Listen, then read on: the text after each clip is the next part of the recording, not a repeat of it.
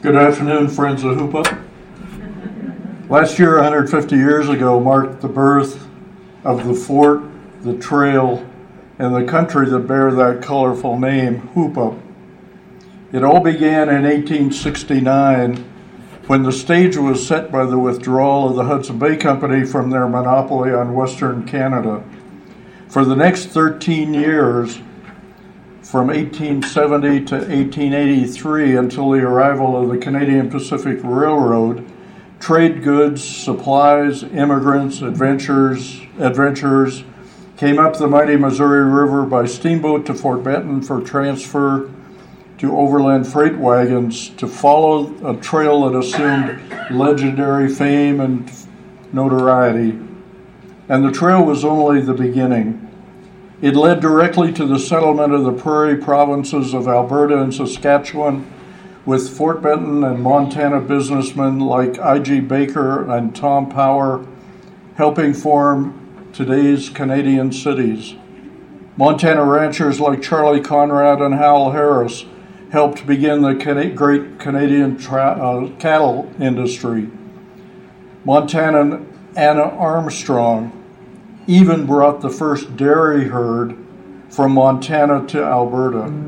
Simply said, Hoop Up and its aftermath led directly to today's shared history between Montana and the Canadian prairie provinces.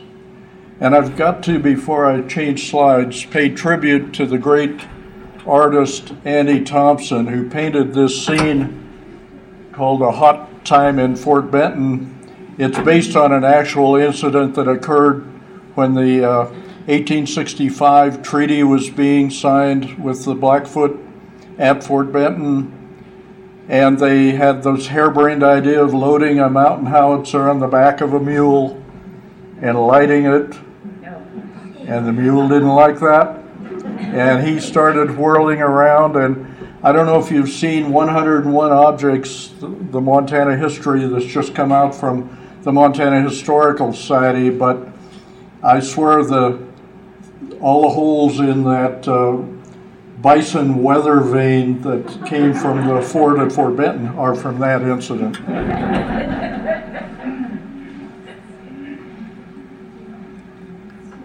From Fort Benton, the Hoop Up Trail followed the Mullen Road west before heading across the Teton River at Captain Nell's Crossing, and on to the northwest past the Knees, across the Marras River, past today's Shelby, and on to the west of Three Buttes, today's Sweetgrass Hills, across the unmarked international boundary, and on to the Belly River near today's Lethbridge.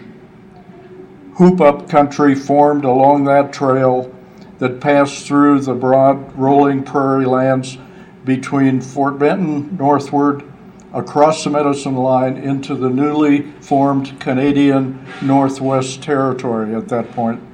The Hoop Up Trail became the first international highway in the Northwest, and Fort Benton became the birthplace of Hoop Up country. And I'll point out two trails on this map before I leave it. The Hoop Up Trail from Fort Benton on up to the Belly River and on into what today is Alberta, and the Ripplinger Trail that came up from the Sun River, from actually today's town of Sun River, on up basically through today's Blackfeet Reservation and on into Canada. John J. Healy was on a mission of revenge as he left his Sun River trading post and crossed the Medicine Line in early January of 1870. Revenge because he and other Fort Benton friends had been badly treated by the Hudson Bay Company some years before. Healy and his partner Al Hamilton were the first Fort Benton free traders to lead an expedition into the new Northwest Territory. This bold undertaking broke the fur robe trading monopoly of the mighty Hudson Bay Company, which for 2 centuries had been absolutely dominant in Rupert's Land from the Great Slave Lake to the present Montana northern boundary line and even across into modern Montana with posts like Fort Connor. Thus began the Hoop-Up era, a new period in the transcontinental or transnational history of northern Montana and the prairie provinces of Canada, an era that would open up new settlements and only end with the arrival of the railroad. Yet our shared heritage lives on today.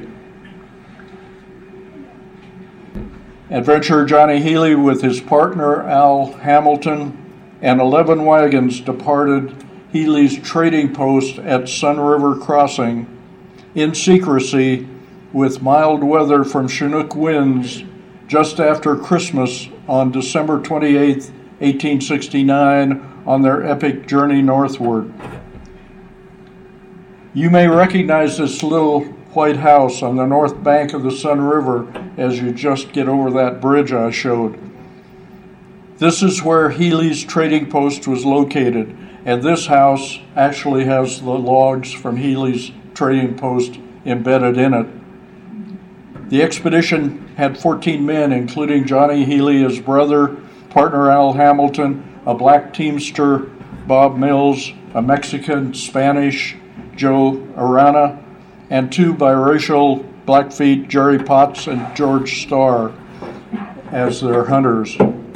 Along with them, during the final part of the journey, were members of the Kainai Blood Blackfoot tribe, adding not only protection, but also confirmation that Healy's trading expedition enjoyed the approval of the Kainai, the very important tribe, whose historic territory was their destination.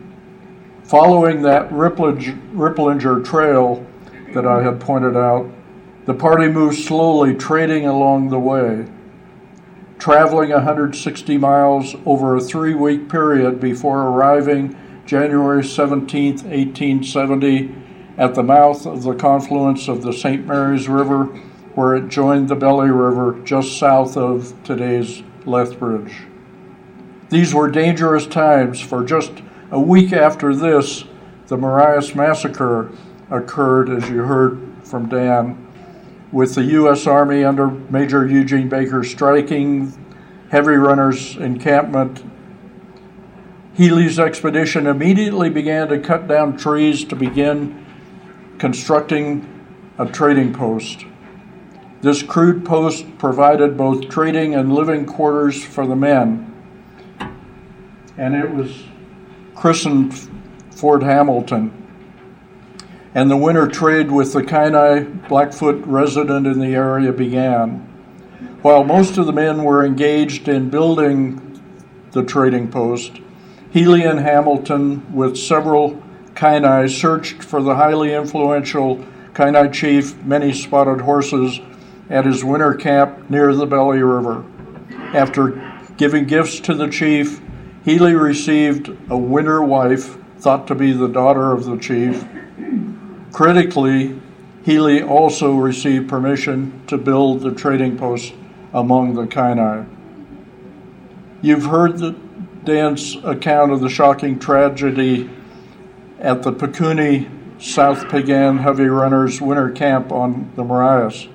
I'd emphasize again, this happened just a week after Healy Hamilton arrived at the Belly River and began to build their trading post. Recall also that Healy's expedition had met that party of Kainai, about 20 of them, under Buffalo Bull's Backfat, a hereditary chief with a powerful standing. These Kainai appreciated the food they'd received and urged Healy and Hamilton to build the post.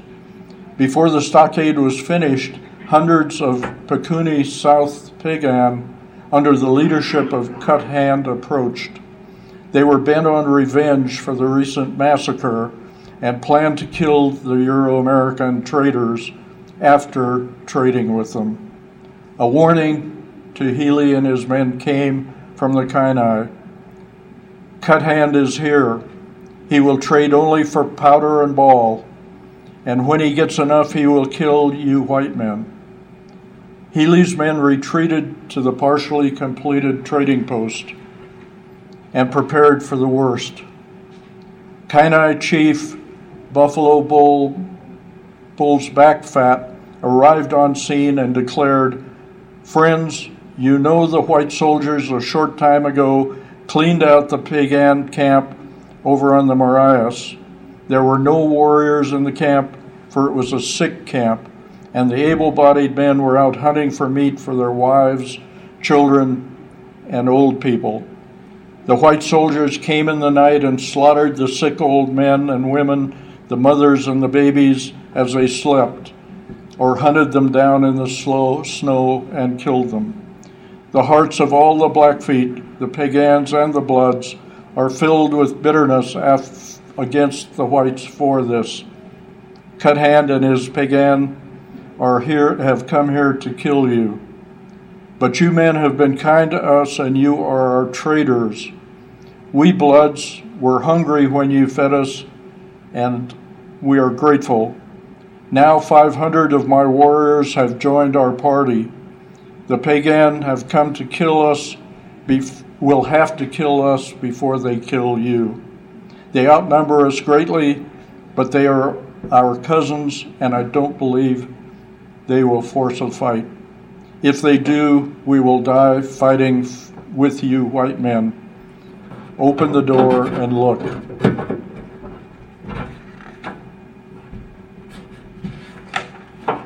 With this, the Kainai took defensive positions around the stockade. Hamilton opened the door of the trading post and saw the fort completely surrounded by the Kainai warriors. Buffalo Bull's Back Fat kept the peace, and the traders and Fort Hamilton were saved. Fort Hamilton, crude beginning that it was underway, and that first trading winter proved a huge financial success. Of course, they were trading almost entirely in bison robes. After the trading season, Fort Hamilton was burned after that first winter, and the photo that I'm showing shows a more elaborate post that was built later that fall by carpenter William Gladstone, who happens to be a direct ancestor of the Blackfeet balladeer Jack Gladstone. And the name soon changed to Fort Hoopup. There are many tales about where that name came from, how Fort Hamilton became Hoopup. But my favorite involved a colorful, larger-than-life trader, Charles Choquette, who freighted from Fort Benton to Fort Hamilton. Choquette didn't know much English. He was a good Frenchman who had freighted from Fort Benton he didn't know much English, and whenever he learned a new word, he had a habit of repeating it over and over. There was an 80-mile barren stretch between Fort Benton and Fort Hamilton, and with the dread to the outfits that made the trip. One night, Choquette was drawing near to the fort, his outfit tired and lagging, and the men were complaining, including Charlie. Finally, one bullwhacker said, "Let's hoop up and get to the fort." This struck Charlie as a good phrase, and he kept repeating it over and over. As the train neared the fort, he yelled, "Hoop up!" and the fort became Fort Hoopup, a fixture. Through the bold actions of Healy and Hamilton, Fort Benton free traders had pried open the door to the former Rupert's Land. Into this vacuum poured hundreds of Montana freighters and traders, opening more than 40 trading posts north of the Medicine Line, posts bearing striking names like Hoopup, Slide Out, Standoff, and we could spend the afternoon talking about those forts, and I do in my book. This is a list compiled by Canadian archaeologists Margaret Kennedy and Reeves, and in their remarkable inventory of whiskey forts, they put together the best both historical and archaeological information that they could get.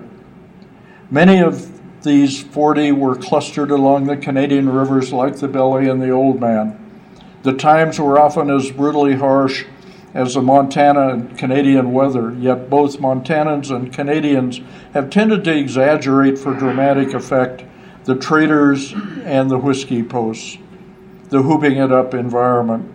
After all, neither in reconstructed Fort Hoopup near Lethbridge nor in reconstructed Old Fort Benton trading post would it be quite as exciting for the tourists unless there was a little emphasis on the whiskey and the lively times. And especially Canadian historians have been extremely hard on the Montana traders, judging them almost by separate standards than they did the handful of Canadians that were also involved in the trade. Similarly, most of the writing has come from Canadians, and they tended to emphasize the extreme native and white conflict from minor skirmishes to major battles as the cultures clashed. Yet the continuing conflicts of historic enemies such as Blackfeet Cree and Blackfeet Assiniboine are largely ignored by those historians, and yet there were still significant battles taking place with both the Cree and the Assiniboine mortal enemies of the Blackfoot. A few notes I emphasize in my book, and I don't think I really need to today, but many of my stories are in the terms of the times, and I've not changed words like squaw and so on that we do not use today. I believe you don't erase history, you learn from it, and you learn good lessons like we've been learning in the past few years.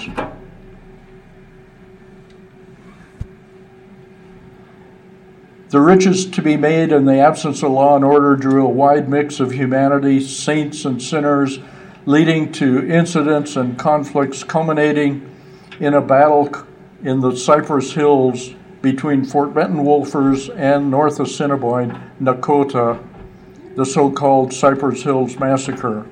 Responding to complaints from both sides of the border, the Canadian government in 1873 belatedly formed the Northwest Mounted Police, today's Royal Canadian Mounted Police, and sent them west in the summer of 1874 to establish law and order, close down the trading posts, and coerce the free traders from Montana across the border out of Canada.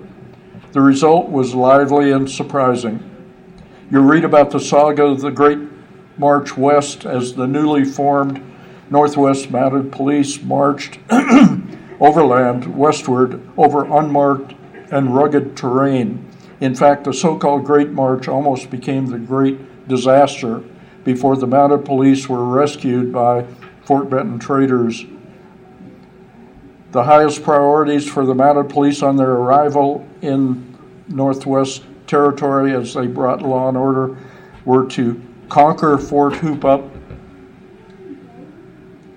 They brought art, unlike Lewis and Clark, they were very careful. They brought two very skilled artists, and there were a steady flow of great art in the Canadian journals as the march progressed west. And that march was so terrible, so bad, they had the wrong horses. They had show horses instead of work horses. They were trying to bring mini cannon because they thought Fort Hoopup was heavily defended. They had an arrogant commander who left the expedition before they got very far, and about a quarter of their men deserted along the way. So the Great March was over extremely rough terrain. And the bottom line was, until the railroad was built, no one went overland. They all went by steamboat into Fort Benton and then up the Hoopup Trail. Fort Hoopup was their objective, and to shut it down, suppress the whiskey trade, and impose justice for the Cypress Hills Massacre. Arriving at Fort Hoopup, the mounted police expected to face hundreds of heavily armed Montanans in a fierce fight before they seized that whiskey fort's liquor supply. In fact, they arrived, they found the gate open, just 6 men there, one of them legless Charles Shaft, who invited the police to join them for a fine dinner. Of course, the booze had been carefully hidden well before their arrival. And while their arrival and actions through the winter of 1874-75 made significant progress in most of their objectives, the problem of the Cypress Hills Massacre remained. As they gathered intelligence and identified the participants, they discovered that most of those involved were no longer in the territory. They were back in Montana. By the spring of 1875, the mounted police had formed an action plan to seek extradition from Montana for the majority of the suspects and to arrest the handful that were left in Canada. And knee-deep in all this was a future pretty famous Montanan, James T. Stanford. He was a fascinating participant in what was called the Expedition Trial in Helena. He had come west as a mounted policeman, been discharged, later married into the Conrad family, and became very prominent around Kalispell and around Montana, actually becoming a brigadier general in the Montana National Guard. The extradition trial, about a dozen of the Montanans that had been involved in the Cypress Hills battle they were brought on into extradition proceedings in Helena under Commissioner Cullen. And about the same time, 3 others were arrested in Canada and tried in Winnipeg, charged with murder. The extradition proceedings in Helena failed, and the prisoners were released. The main problem was that they could only get one witness who would testify against them, and he had a very low level of credibility to begin with. The 3 tried at Winnipeg were subsequently acquitted because of the fact that the fellows in Montana had been released and were not returned for trial to Canada. The 5 men tried in Helena actually included a couple of notable characters, Johnny Evans from Fort Benton and Trevian Hale, who later went on to major activities around Yellowstone Park and other places in Montana. And there was one scoundrel, Tom Hardwick. He definitely was a scoundrel. The extradition trial ended. The prisoners were freed from the threat of extradition to Canada. Helena residents, led by Wilberforce Sanders, turned out in force that night to celebrate the freedom of those 5 proclaimed Kit Carsons as they prepared to return to Fort Benton. Proceeding on to Benton, the heroes were greeted in triumph by their hometown. The Benton Record reported the big celebration included a mass meeting at Mose Solomon's Saloon, which had a big hall, featuring a drawing of the British lion in full flight with an American eagle biting its tail, a rip-roaring speech by Fenian Irishman General John J. Donnelly, filled with indignation and triumph, and a celebratory ball until the wee hours of the morning. It was worth noting that General Donnelly, who had been a colonel in the Civil War, actually been a breveted brigadier general in the Civil War, quite a hero in the war, one of the many Irishmen that fought for the Union, and after the war became very active in the Irish Fenian campaign, including one of the major invasions of Canada Donnelly had participated in. We haven't time for Donnelly's fiery speech as he condemned the British government as only an Irishman could and welcomed the Expedition 5 home. But very shortly after, Johnny Healy bought and opened a saloon he called the Expedition Saloon. Over the decades that followed, memories of the wild and woolly whoop-up era flowed forth in pioneer reminiscences and historical articles on both sides of the border. The nasty, low-life whiskey traders emerged in reality as exceptional frontiersmen like Hal Harris, Charlie Conrad, Donald W. Davis, leading players in settling the Canadian West. For every scoundrel, there were dozens of men of talent and ability, but there was a scoundrel, Tom Hardwick, and yet there were 7 future sheriffs of Choteau County among those traders. Yet over time, the stories of the Hoop-Up Trail and its era faded in the public mind. Memories of the trail, this great international avenue of trade and commerce with its shared lifeline and culture from our past, flickers brightly at times on both sides of the Medicine Line, as it did in this 1935 Lethbridge Herald. Small towns along the trail raise awareness on occasion by promoting stories of events, and Conrad High School exchanged letters with Charlie Russell about the Hoop-Up Trail and brought out its high school yearbook in 1921 named Hoop-Up Trail. And of course, Conrad still 80 years later celebrates its summer celebration. It's called Hoop-Up Trail Days. Both Lethbridge and Fort Benton have held joint celebrations for dedication of trail markers or hoop-up historical pageants. While the memories have faded, the shared bonds remain to this day. Bonds with Canada and memories of the Hoop-Up Trail rose during August 17 years ago when I joined 14 other members of the Fort Benton River and Plains Society as we traveled north, not along the Hoop-Up Trail exactly, but along today's modern highways, across a now well-defined and marked Medicine Line to the Lethbridge area to visit and tour reconstructed Fort Hoop-Up. The Fort Benton group, symbolically representing free traders and led by Executive Director John G. Lepley, was hosted at a breakfast and given a special tour by Fort Hoop-Up Director Dorn Dagenstein and historian Gord Tolton. More events followed at Fort McLeod, including the dedication of a new mounted police barracks and the famed mounted police musical ride. I took this photo on the trip showing Jack Lepley and Bob Dirk admiring the Fort Benton cannon that Healy had taken up to Fort Hoop-Up in 1870.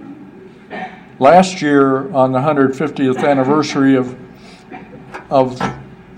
the trail and the formation of Hoop-Up country, our Overholser Historical Research Center presented a displayed tribute to Fort Hoop-Up at the entrance to the Montana State Agricultural Museum, and Fort Benton had planned the summer celebration around Hoop-Up, but then COVID struck, canceling summer celebrations and even closing the Medicine Line, so we didn't have Canadian visitors joining us either last summer or even this summer. We're still waiting for that heavy two-way flow of visitors across the Medicine Line, bringing about 1/3 of the visitors and trade from Canada to towns like Fort Benton and Great Falls. It's an amazing, something the rest of Montana just doesn't see and appreciate. This year, Fort Benton is celebrating our 175th anniversary, and as our summer celebration events resumed, again without Canadian visitors. 1 month ago, on the 24th of August, we were once more reminded of our shared history, this on the occasion of the visit of over 24 leaders elders and chiefs from the Blackfeet Confederacy. It's important to note that 3 of the 4 Blackfoot nations that compose that confederacy reside north of the Medicine Line in Alberta. Yet they came on this 175th anniversary to Fort Benton to pay tribute to the town the Blackfeet call Many Homes to the South. Among the many tributes, Kainai Chief Roy Fox and others spoke eloquently with stories from the shared past. So here's to the colorful Johnny Healy, who started the whole thing, and to our shared history with our Indigenous neighbors and the Canadian Prairie Provinces, and to Hoop Up Country as we hoop it up at 151 years. Thank you.